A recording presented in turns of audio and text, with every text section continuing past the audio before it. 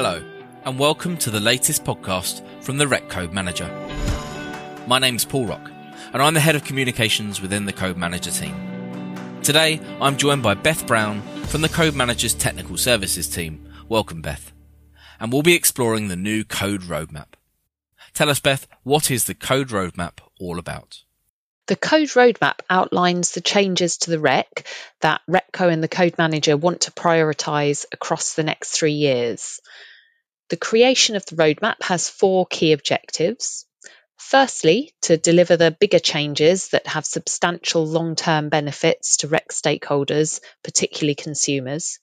Secondly, to give a clear view of the likely future changes to the Rec arrangements, whilst allowing for priorities to be adjusted as the wider landscape changes. Thirdly, to control the speed and direction of changes towards these strategic areas. It's important to note here that this is not a way to stop change proposals being raised or to reduce the volume of change, but more to focus our resources and prioritise what most needs to get done. Finally, to make changes in an organised, cost-effective way by aligning and batching where it's beneficial. Okay, great. So a tool providing focus to the Code Manager and visibility for stakeholders when it comes to prioritising broad areas for change. Could you tell us some more about what the roadmap contains?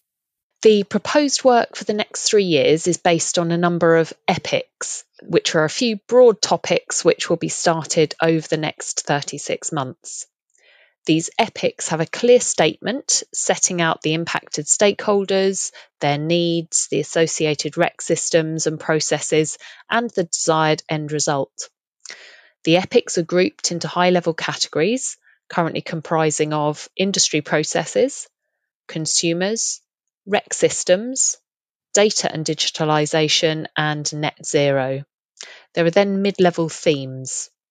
These groupings give you a way to easily digest the roadmap and understand the intended outcome of the contents. All right, so we can expect to see plenty of work streams getting underway over the next 3 years. Could you tell us more about what stakeholders will expect to see during that time? The roadmap will evolve over time. As of now, February 23, we're finding out stakeholder views on our initial proposals for the epics. We aim to publish the first formal roadmap iteration at the end of March, and we'll then start working on the first set of epics that are in the 0 to 3 month time band. We'll also be doing some preparation for the epics in the 3 to 6 month time band. Most epics are likely to be run as projects, so you'll be able to see a timeline of activities, in particular when and how we're planning to engage with stakeholders, in order to fully understand the issue and identify solutions or ways forward.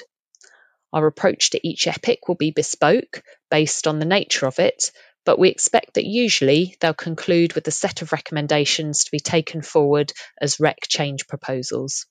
The change proposals will go through the usual process, including party and or service provider impact assessment and industry consultation before the relevant committee votes on whether to approve. What's likely to be different is that much or all of the solution development will have already been completed under the roadmap epic. The roadmap provides an important reference in prioritising change proposals that's submitted, allowing the Code Manager to consider when or how changes are best progressed against not only the current portfolio of change as we do now, but also what's underway and due to be initiated from the roadmap. Thanks, Beth. How often are you expecting to open up the roadmap and check that what it contains is still valid and relevant?